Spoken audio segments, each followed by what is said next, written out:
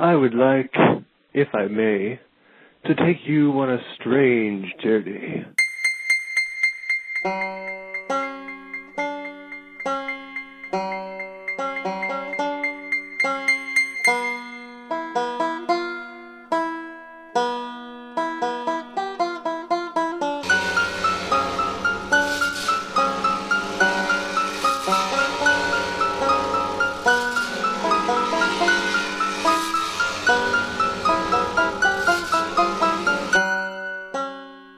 Welcome to 9 Cents.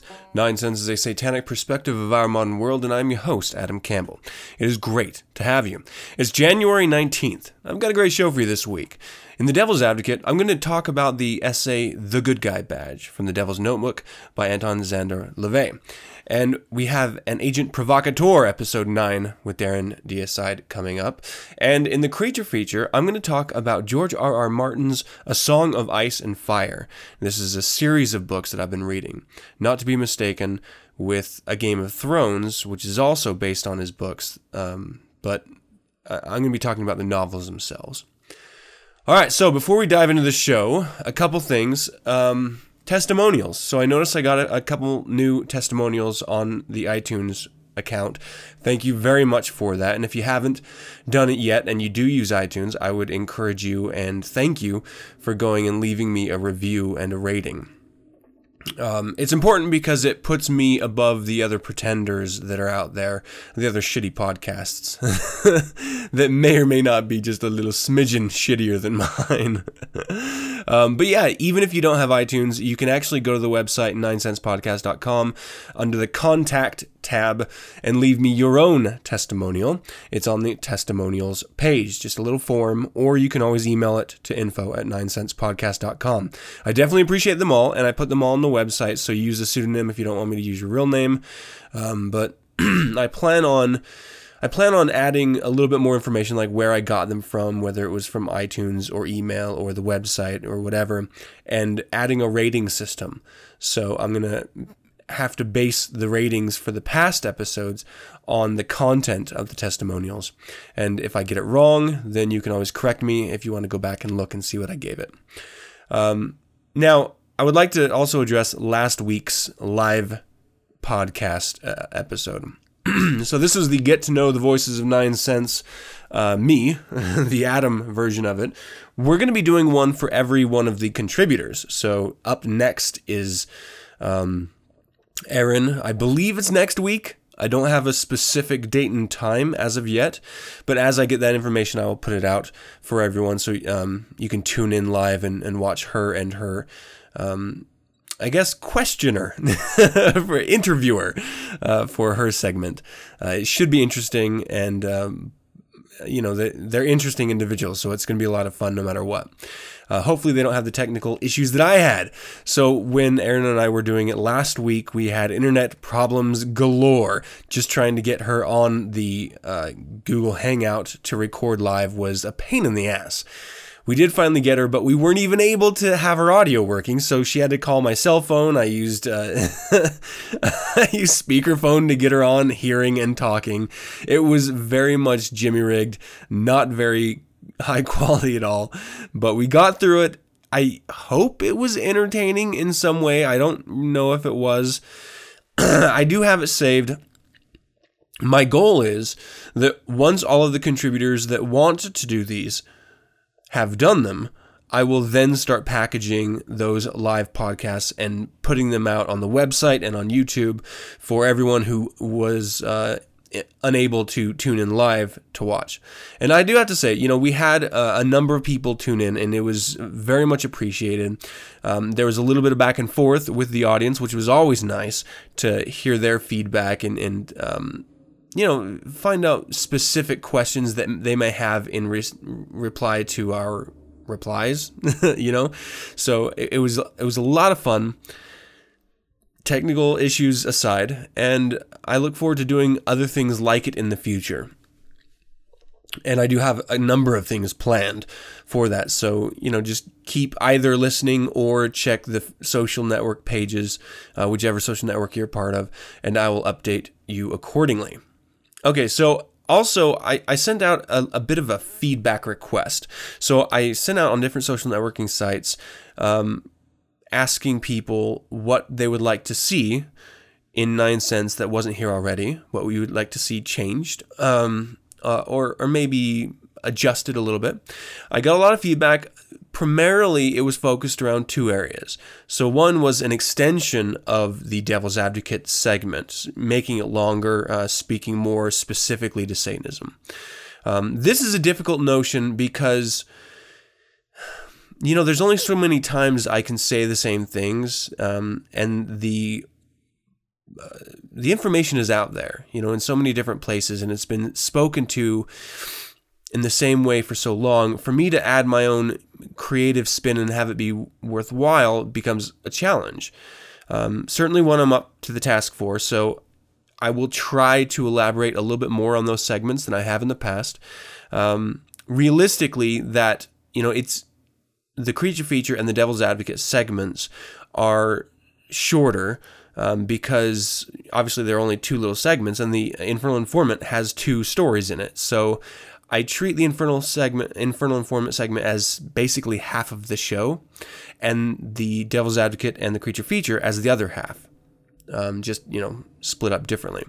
So I will try to add more content for the satanic element of it. But what I think is important, and I hope isn't lost, is that no matter what segment we're speaking to on this podcast, it is inherently through a satanic lens. So we may be talking about news, but we're giving you our own third side perspective of that news. So at times that may line up with other people that you've heard speak to the specific story, and it may not. But it is our individual voices, not a partisan line or a party line or a network's opinion. It is a satanic opinion. It is our very different at times opinion. So each segment is inherently by itself satanic, and I want to make sure that everyone understands that, because I do think it's important to understand. The other part of feedback I was getting really was history and Satanism. So, and this was very interesting because I had just spoken to Robert Merciless about Rabid Crow Designs, and you can check that out online, or you can check out the show notes for the first episode in January on 9centspodcast.com. And he had brought up his love of de facto Satanism in history, I guess we'll say. And he has a couple really fantastic contributions to the Church of Satan website on that very line of de facto Satanists. So you should definitely go check that out. It's an interesting thought, history and Satanism. I mean, the podcast itself is 9 cents, a satanic perspective of our modern world. And so looking at it through history is sort of changing what this podcast is supposed to be, a focus on the here and now, which is very much a satanic ideal. But I do like the idea. So I'm going to see what I can do to bring that part of it. But again, it's not going to be a focus, and it's not going to be something that is, a weekly, like a weekly segment, for example. And then, for everyone listening to the podcast now that doesn't follow any of the social network sites, shoot me an email. I mean, let me know what you like, what you don't like specifically, and then what you would like to see changed, because I want to make sure that this is worth your valuable time. And the only way that I can do that is if I hear from you. If I don't hear from you, then I'll just assume I'm perfect in every way, like Mary Poppins or something. And that was a weird reference. Practically perfect in every way. And I know I'm not. So let me know. I get surprisingly little hate mail. So come on, hate on me for a minute here, people. And then I got some comments on the new intro. So I love this new intro. I know every year I go through a bit of a withdrawal from the last year's intro. I still really love the first year's intro. I really, really like the second year's intro. Third year's is great. I mean, just great. So this is going to be interesting. it's going to take a little bit of getting used to. Not because yes, it is dramatically different, but it's a completely different take. Usually I try to keep around cinematic tones, and this is very much a little more atmospheric, not as overtly cinematic, we'll say, like adventurous cinematic. This is much more horror atmospheric. But Jeremiah Crow's insufferable one-man show composed it, original composition for this podcast, and I love it. I think it's fantastic. So I'm really pleased to hear some feedback from you guys who like it. And for those of you who don't, well, it's either going to grow on you, or you're going to skip past it, or you're going to stop listening. I don't have any control over that. This is your decision. So hopefully you can put up with it. Hopefully it grows on you if you do not love it already. And if not, sorry, nothing I can do for you. I'm not changing it. And that's it. So I do want to also touch really quickly before we dive into the show proper here. At the top of the show was a drop that someone sent me on my Google Voice account. So that's area code 801-899-6168. And that just goes directly to a Google voicemail. No one's going to answer it or anything, and they just left me the little segment. So thank you to whomever that was. I really appreciate it. And if you want to leave your own intro, I would love you to. I have a very few of them, and I've been cycling through them. I could go back to all the original episodes and copy all of them, but that's a whole lot of work, and I've got a life, so that's probably not going to happen. But if anyone out there wants to do that, or just send me one of your own intros, I would very much, again, appreciate it. So thank you for the gentleman who left that for me. It's great. And let's see, I think that's going to do it. Should we? Yeah, let's go ahead and start the show. The Devil's Advocate. In nomine de nostris Satanis Luciferi Excelsior. In the name of Satan, the ruler of the earth, the king. Though I am an active member, I do not speak for the Church of Satan. Man is a selfish creature. Everything in life is a selfish act. Man is not concerned with helping others, yet he wants others to believe he is. Inasmuch as selfishness is akin to pride, and vanity, considered the devil's work, the first rule of the prideful is to make an exhibition of piety and charity, with a good guy badge to pin on his lapel. This is a brilliant essay written by Anton Szandor LaVey, and it is featured in The Devil's Notebook. I believe Feral House has an ebook version of this, but you also can get the print version, which is fantastic for reference and just sort of curling up in a blanket and reading. It's fantastic. All right, so the good guy badge. The premise is this.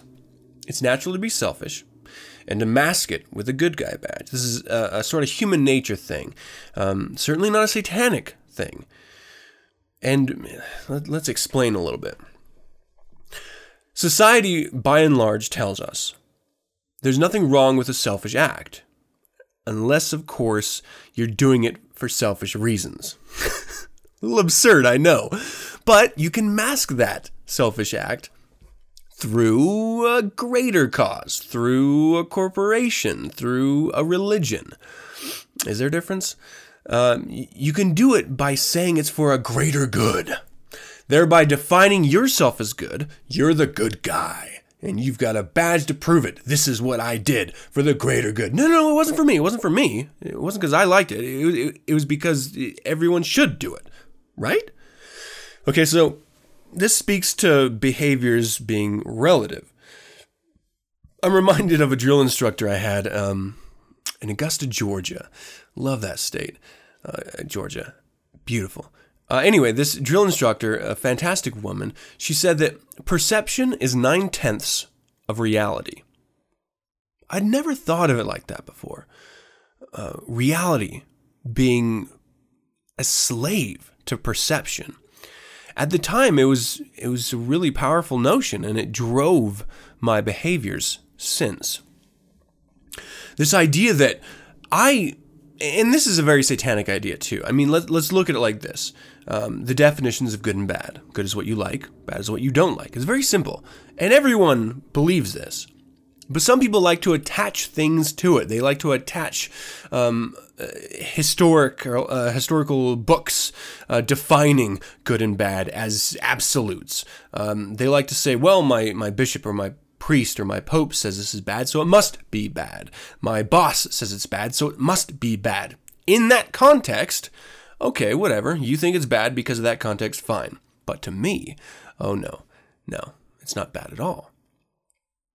But these people, the types of people that have to use the good guy badge, they're worthless, they're weak. They have nothing of substance. And so they need that absolute definition, because without it, they're just floating in space. They have nothing to ground them. They certainly can't get by with their own abilities or talents because they don't have any. They have to latch on to something greater. I would describe it like a superhero. So, for example, superheroes don't ever really kill anyone. Like, they beat up the bad guy, they put him away. They are the good guy. Look at my badge. Big S on my chest or whatever it is. But they never really defeat the guys. They always come back. If they didn't keep coming back, then they wouldn't be so special. They wouldn't be so super. I mean, you can only get by with your own talent when you have no talent, as long as there's someone worse than you. It's pretty simple. Superheroes love to do this in stories, and it's sort of personified in this really fantastic cartoon called Megamind, where in this case, it was the bad guy that had beat the good guy, and he was just sort of floating. He had nothing to define himself anymore. He wasn't bad because there wasn't a good there. And so in the context of this conversation, if he was a good superhero and he killed off the bad guy, how good can he really be? There's nothing to balance making him a good guy. There's no one out there doing things that he can point at and call bad. So he's the good guy. You see this in religion. Satan's the best friend the church ever had. If it wasn't for him, it wouldn't have been in business so long. Without a Satan, there's no reason to be a Christian. There's no reason to be good if there's no evil. They need that balance. The good guy, the individual who puts on the good guy badge, they are terrified of meritocracy because they don't have anything to bring to the table. They cannot stand the idea of having to stand on your own 2 feet without something bigger and better than themselves telling them what's good and bad. Because if they had to do that, they would fall. That's why you see third world countries. That's why you see the poor. That's why you see addicts all turning to Jesus because he'll hold them up. Oh yeah, you were a bad guy, but now you're with us. Now you're a good guy. Here's a badge. See them people that didn't turn to us? They're the bad guys. You are now defined by the other person instead of yourself. That's the good guy badge. It's smoke and mirrors. It's a fancy magician's trick. Don't look at me. Look over there. I'm defined by their bad behavior. Because I don't do that bad behavior anymore. I'm good and of worth. It's irrational. And in fact, a little quote to pull here, irrational self-interest and undeserved self-righteousness all are hallmarks of the good guy badge. And yeah, you even see it in Satanism. I'll say pseudo-Satanists, but they still latch into Satanism from time to time. It's this need to belong to something bigger and badder than themselves, something more powerful. And it's easy to see that. If you don't have anything of worth and you read the Satanic Bible, you get these notions like, I am my own God. I am powerful. And they come trying to jump in thinking that Satanism is about a community or something, thinking that they're going to find friends, thinking that people are going to hold them up on a pedestal. But guess what? It's not, and you're not. So Satanism does not allow them to pin that good guy badge on them. And sometimes you see people with this behavior, it's always someone else. They always have to misdirect you. It's not my fault that I couldn't come through with what I promised. These other things got in my way, or I really would have done that, I promise. I want to help you, but I just can't because of these other things got in my way. Psychic vampires. Religion is the biggest proponent of this, I mean, by and large. Well, maybe outside of election years. Politicians, this is their bread and butter. Obviously, they just want to get elected. They just want to be in power, to get the money, to get the influence. But they're going to do it with the good guy badge on, so they're doing it for you.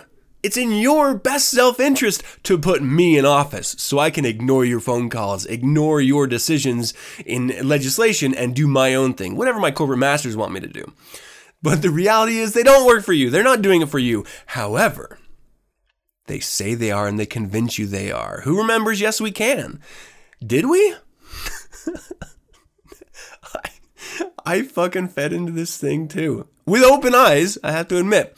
But still, it's that idea of, well, they don't represent me, but they're the better of two evils? That is the ultimate good guy badge. We're all bad. We are all horrible. But I'm not as bad as that guy. Vote me. I'm a good guy. I got my badge. Oh, it is the sad and the worthless sheep. They just want to feel like they're of worth. So they have to pin that badge on. They have no personal value. So they have to pin that badge on. And they usually go to the big, bright, shining badge. It looks like a cross and the dude supposedly died on it. You see this in the green movement. Oh, the green, environmentally conscious people. Yeah, if you're doing it for yourself, that's fine. But the majority of these people aren't doing it for themselves. They're doing it for the greater good. And then they shame you when you're not. Sometimes it has to do with laws. Sometimes it doesn't. Sometimes it's just a nosy neighbor saying, oh, you don't have a Prius. Look at my Prius. I'm more environmentally conscious than you. Really? Well, that's really nice. Have you done anything of worth as a human being other than buying that Prius and trying to shame me for not having one? Probably not. But I got the Prius. I'm a good guy. Look at my badge. PETA supporters. Hey, I love animals too, but these guys are fucking fanatics. Outside of their sexy commercials that they make for Super Bowl that never get aired, outside of their gigantic corporation that euthanizes more animals than most individual shelters, by the way, they're the good guys because they're fighting for animal rights in the most horrible possible ways that you can. But, they're the good guys. We love animals. You don't love animals as much as we do. You support euthanasia at homeless or at animal shelters. You're a horrible animal lover. You're not a member of PETA. We're the good guys. Look at our badge. You even see this with whole food fanaticists. These people who just health food nut jobs. They never realize that Whole Foods is a corporation built on their pure irrational behaviors. Oh, well, my grains were grown on an Austrian mountaintop, and they were so much healthier because a nun sang to them every morning. And now I get to pay $20 to be a better person because I shop at Whole Foods. Look at my badge. I'm the good guy. Fuck you. If it wasn't for the Whole Foods that you shop at, what is it that you've done of worth exactly? Let's strip away all the tie-dyed t-shirts and your fancy flip-flops and your really shitty, basically just minivans that run on partial electrical energy. Let's strip all that away. Brush the dreadlocks out of your eyes. What have you done as a human being of worth? Not much, right? You're a good guy badge. You're not a good guy. You're a good guy badge. You just need an audience. Every good guy badge needs an audience. Without someone listening to them, they're just a sad person on a bench. Without someone listening to them, without a bad guy to point at, without someone to define what they are not, they are nothing. What's amazing about this essay, and Olivier wrote, is that it addresses that specifically. It gives you the awareness of the good guy badges. And through that awareness, you can tear them down. You can point them out for what and who they are, or in this case specifically, what they are not. Without that good guy badge, they are nothing. And it's important to note that. In our world, there are so few people of significance. There are so few people of substance. Good guy badges, that's their only substance. It's all smoke and mirrors, though. Be someone of substance. Fuck the good guy badges. We don't need them. We have ourselves to allow us to define goals and to achieve the goals. We don't need a good guy badge. And in fact, in most cases, let him call us the bad guy. Hell, let's adopt it. Let's herald it. Isn't that what Satanism is about? A little bit of theater here. We're the bad guys. We're the ones that don't apologize for our self-interested behavior. We do it for us. What do you do it for? Your badge. So shiny. Let's move on to let's move on to Agent Provocateur. I am not a liberal nor a conservative. I am not a Democrat nor a Republican. I am not a socialist nor a capitalist. I am not an authoritarian, and I'm definitely not fighting for your cause. I belong to no party, I support no politicians, I am loyal to no state, and your cause célèbre means nothing to me. I am Darren Deicide, Agent Provocateur. Hello and welcome to Agent Provocateur. I am your lovely and charming host, Darren Deicide. Welcome back to my underground of global affairs and political blasphemy. No thought crime is too criminal down here. And that's why today we're going to talk about drugs. Nancy Reagan, you're shaking in your skin right now, I know, because we're not going to talk about the virtues of drugs. That's what those just say no types would have you believe is the end-all be-all of the drug debate. That's because half of them wouldn't have much of a career if it weren't for drugs, even though they'd never admit to it. Come on, Nancy, you know what I'm talking about. Don't make me bring up the 80s in Latin America and the border between the U.S. and Mexico. But the border between the U.S. and Mexico perhaps is not as interesting as the borders around Colorado, Washington, and Afghanistan right now. That's right, Afghanistan. When critics talk about our intervention in Afghanistan, they almost inevitably fall back on the oil issue. I'm sure you've heard all the slogans before. No blood for oil. It's the oil, stupid. No war for oil. But next time your crunchy patchouli-smelling friends start shouting oil slogans, ask them, have you ever chanted, "Stop Afghani pot," or "Free the opium"? I doubt it. And it's not just because their eyes are glazed over from smoking either one of them. It's because very few people want to talk about the other motive that helped drive the United States to Afghanistan. Our love for drugs. Time for some background. Today, Afghanistan is the single largest supplier of opiates to the world market. Well, if you don't count Pfizer and other healthcare industry hustlers. According to the UN, Afghanistan accounts for 92% of the world market on opiates. Let me just run that number again by 92%. Afghanistan is also the global leader in cannabis exportation. It wasn't always that way. When the Taliban rose to power, opium production in Afghanistan practically ended. According to the International Journal on Drug Policy, 3/4 of the world's heroin supply and 99% of Afghanistan's opium crop was eradicated during Taliban rule. The Reagans were incompetent amateurs compared to the Taliban.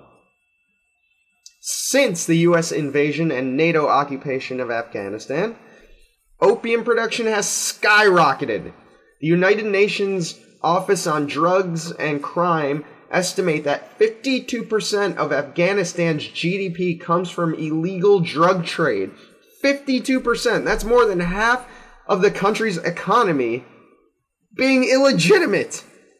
It's the world's red light district, for crying out loud.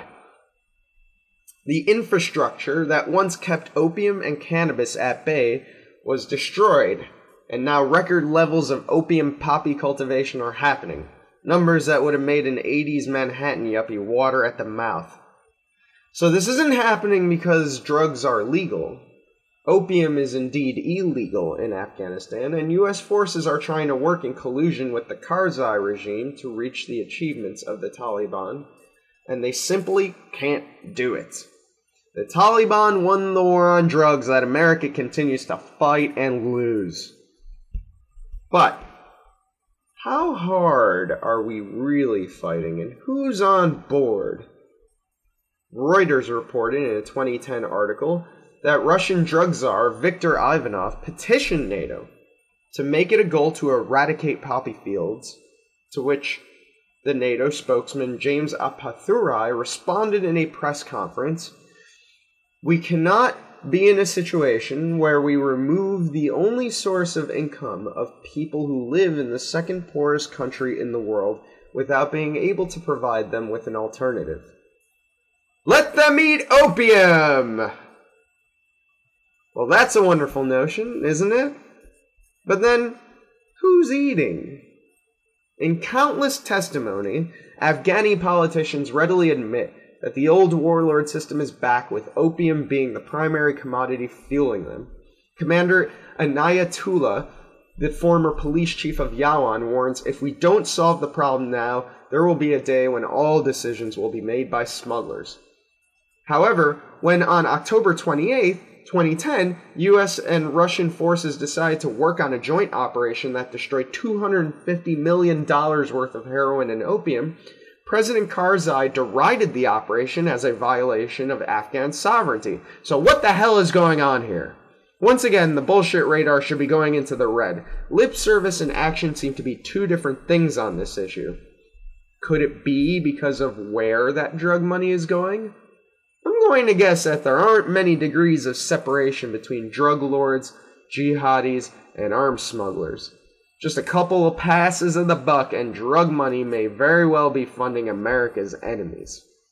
Now, all this conflicting information may seem confusing, and you're probably wondering how the hell we got into this situation. However, never fear, because that's why I'm here, and I have solved this problem of unabated drug money fueling enemies of America in a losing war. The states of Colorado and Washington are showing us the way, people. We just need to walk towards the light. Let the drugs free! We already invaded and more or less took over the damn place. Let's make it the 51st state. Now, I know there are some of you who are rubbed a little weird by the notion of letting Afghanistan join the Union. It's the name, isn't it? Afghanistan. It's not very Americana. I get it. Let's redub it Afghaniville. Does that work?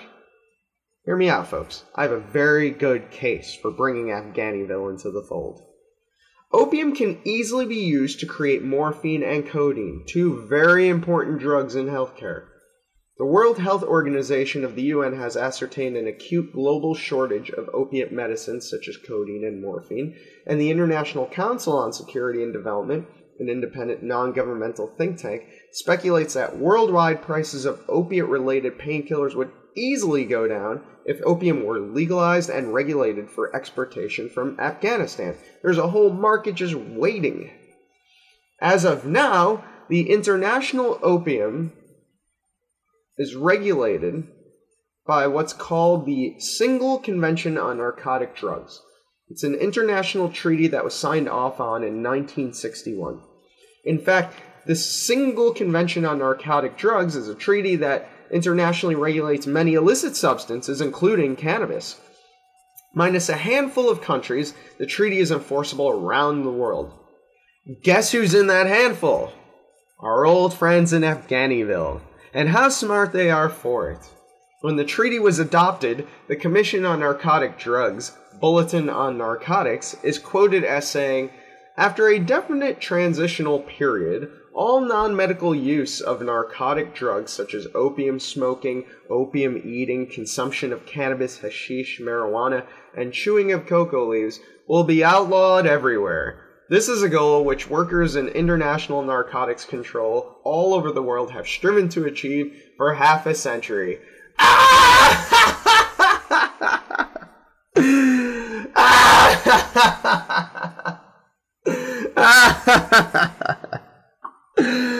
Oh, good luck with that. Colorado and Washington states just took the quantum leap of decriminalizing cannabis. I've been posting articles about this experiment on the Agent Provocateur newswire, which can be found at facebook.com/Agent Provocateur on 9 cents. That's facebook.com/Agent Provocateur on 9 cents. I'm really glad for this step, and it really is a testimony to what a fantastically dynamic republic America is. There are a lot of parallels between this transition and the slow dismantling of alcohol prohibition, and I'm really excited to see what this can do. Almost every state government in the Union is running a brutal deficit, and if cannabis contributes to balancing the budgets of Colorado and Washington, we are going to see a precedent that will completely rock the way we look at how to handle this narcotic. I also have to be honest with you, I couldn't give less than a shit if people want to do recreational drugs. American ideals are pluralism and secularism, and trying to enforce prohibition is, in the minds of puritanical conservatives, just another way of trying to save everybody from themselves. Everybody in this country is trying to save somebody from themselves nowadays. They say it's for their own good, but how much condescension does it take to actually believe that? If you're an advocate of good old American libertarian principles, then the last vestige of autonomy that one has is their body, and the second government has authority over it, liberty is gone. So if you want to smoke your brains into oblivion, this is America. Go for it, my friend. I'm behind you 100% because I believe in the American dream. Apparently, so did George Washington, Thomas Jefferson, James Madison, James Monroe, Andrew Jackson, Zachary Taylor, and Franklin Pierce, all of whom have admitted in letters to smoking hemp. In fact, Thomas Jefferson maintained a poppy field on Monticello. And so, our new fledgling state, Afghaniville, would really just be engaging in the time-honored American tradition of being high as hell. Thomas Jefferson would be so proud of them. If Colorado and Washington do indeed set a new precedent through the legalization and taxation of cannabis, then what's good enough for them is good enough for the dope and smackheads out there. We'll all be contributing to the great American traditions of being on drugs. Welcome, Afghaniville. Legalize opium, balance the budget, and stop allowing drug money to get into the hands of jihadis. Agent Provocateur for President 2016. Thank you for tuning in.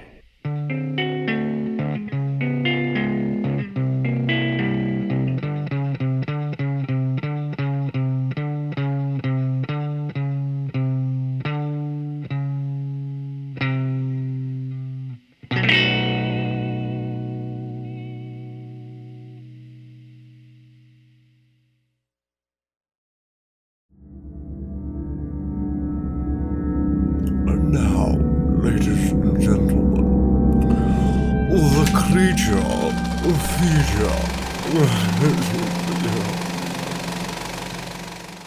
George R.R. Martin's A Song of Ice and Fire. This is from Wikipedia. I'm going to give you a little bit of an intro and then just talk about it here.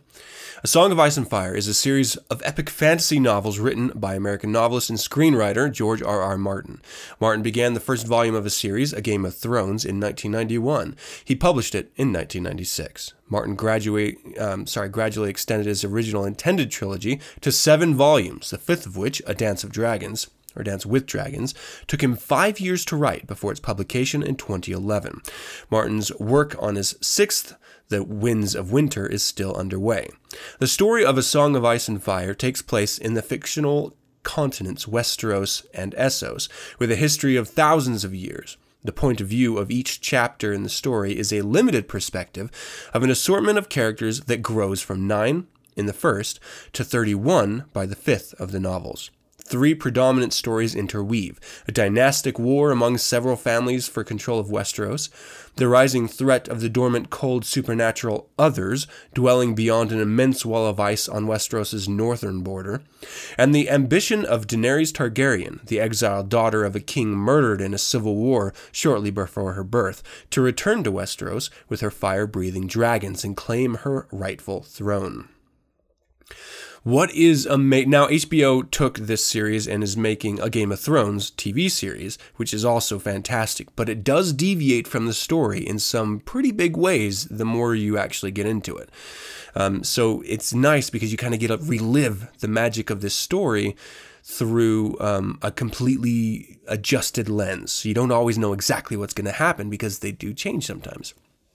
And then obviously because a show is a show, they have to combine figures in order to move the scene along and stuff like that. But this series I started reading because of the movie, and to be fair, I'm listening to the audiobooks because I have a long drive to and from work, and so I'm currently about a quarter way through with the Dance with Dragons, the last and latest of the books.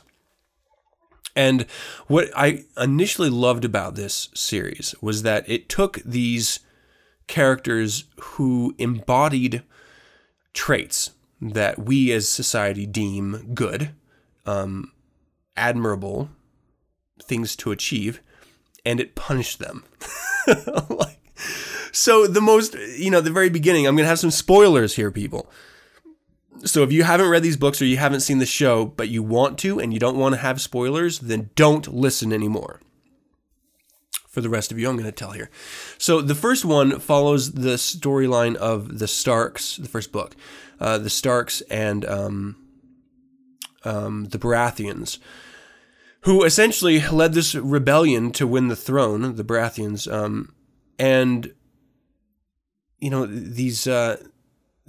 you open the story with Eddard Stark, who is the Lord of Winterfell, this northern territory.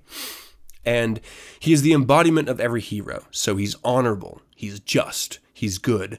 He's a little flawed, he has a bastard son.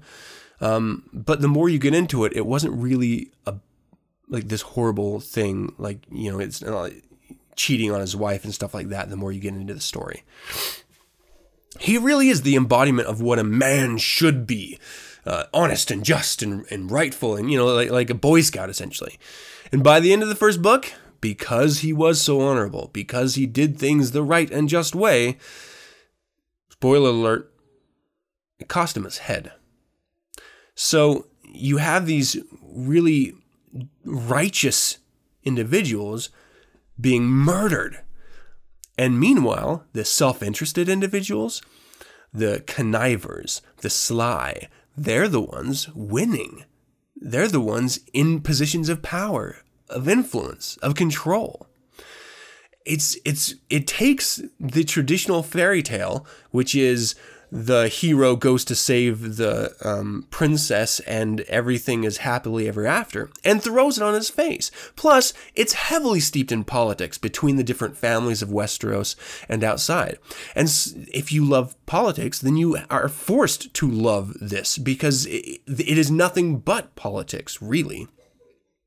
You're talking about different families vying for control, trying to play the Game of Thrones, and the winner of the Game of Thrones gets the throne and gets to rule, gets to be in charge. You have these individual characters that you see traits of yourself in, which initially draws you in, and then you see them behaving in ways that you would never even conceive of. And so it sort of pulls you away from those characters. So you go through the story liking one character and then turning against them the next second. And it jumps between situation dependent from chapter to chapter, depending on whose perspective this chapter is being told through. It's really, really fantastic. And one of the traits that I've seen of his writing style is he'll, in one chapter, make reference to something that's happened and you really kind of want to know more about. And then chapters later on, he actually goes from that perspective and explains what happened. And so you sort of get tied in and you begin to see a grander vision of what this world is. Very much like our own, in that we are individually motivated. We are as flawed as we are powerful and of worth. We take one step forward and most often 2 steps back in reaching our goals. We are our own worst enemies. It's just, there is so much to love in this story outside of the sort of excitement and adventure of the story itself. And if you just want to take it from a critical sort of historical family perspective, this guy went through crazy lengths of tying this world together, making it a fully realized world. With its own religions, its own politics, its own lineages that span literally thousands of years. Its histories are immense, and it was wonderful because what he didn't do was say, well, this is the absolute history, this is how it is, and, you just have to accept it as a reader. What he does instead of that is saying, well, this is how these people see the history, and this is how these people see the history. This is how this religion sees the history, and this is how this religion sees the history. And so there are no absolutes. There's no like, well, this is the way it is. It's always, this is how it is through this character's eyes. And it's amazing that way, because then you are allowed the ability as a reader to choose your own team, rather than saying, well, this is the book's hero, I'm going to follow that and say, okay, this is the truth. You're allowed to choose the religion while you're reading it that you like the best and sort of champion it through it. Because it does have, much like American politics, religion has a lot to do with it. And so you get to know some really in-depth things. And then there's some parallels with groups of people. So your Europeans, your Asians, your Indians, your Nordic. There's a lot of sort of parallels with different cultures, and he has, as much as he's done a vast array of different religious backgrounds and historical backgrounds, there's a richness of culture in this series. Whether you're talking about the Dorns or the Westeros as a group. And the Essos cultures as a group of people. You break it down by region, and then you break it down by city. You break it down by family territory. And they are so dramatically different that it really does lend believability to the story. And it starts very much in a realistic world where, no, there are no bad guys or supernatural anything. There haven't been dragons for hundreds of years. And who knows, it might have been a myth. Religion, well, we say these things, but it doesn't really mean anything. There are no real gods. It's just something we do. There are boogeymen beyond the wall, but we never really know because no one's seen them for thousands of years. It's probably just a tale created. And then slowly, chapter by chapter, book by book, you're brought into this real fantasy-centric world where there are giants and there are demons and there are dragons, and it's so exciting that you're brought in gently that way rather than just being thrown at it. And then you're brought into it in that way with the thick religious, with the thick social, with the thick political layers carrying it. It's fucking brilliant. I mean, this is an amazing series. It's one of those things where I'll listen to a chapter and I'll call my wife and say, Did you hear that chapter? Because holy fuck, I want to talk about this. It encourages discussion, and you can always find parallels of yourself and your own thoughts in it, and you sort of extrapolate that into evaluating choices you've made or choices you will make. Any good book will force you to question common thoughts that you've always had. And this is one of them, this series of books. So definitely, if you love rich fantasy, if you love politics, if you love a fully realized world that forces you to question what, if you were there, what is right and what is wrong, and then really takes a realistic look at behaviors and saying, well, you may be a good person, but that doesn't mean you're going to survive. It's really fantastic. So I definitely recommend it. I cannot recommend it enough. Go read this. You will not be disappointed. And you know what? That is going to do it for another episode. I hope you enjoyed it. I would love to hear from you. Visit the website 9centspodcast.com and send your correspondence to info@9centspodcast.com. Let me know of any suggestions, critiques, corrections, or general comments you might have. You can visit the SatanNet, Facebook, Google+, Twitter, or MySpace page for 9 cents and get updated on weekly topics. Download the show Mondays via my RSS feed found at 9centspodcast.com. We're also on Last.fm, Stitcher, Spotify, and YouTube, so look for us there. You can subscribe to 9 Cents via iTunes by searching 9 Cents, and don't forget to leave a rating and or comment. If you'd like to learn more about the Church of Satan, visit churchofsatan.com. And the only way this podcast is going to live is if you tell a friend. Share 9 Cents with your friends, your enemies, hell, your grandmother. Let's build this podcast together. Help spread the word. Once again, thank you for joining me. And as always, I am your host, Adam Campbell. And until next week, hail Satan!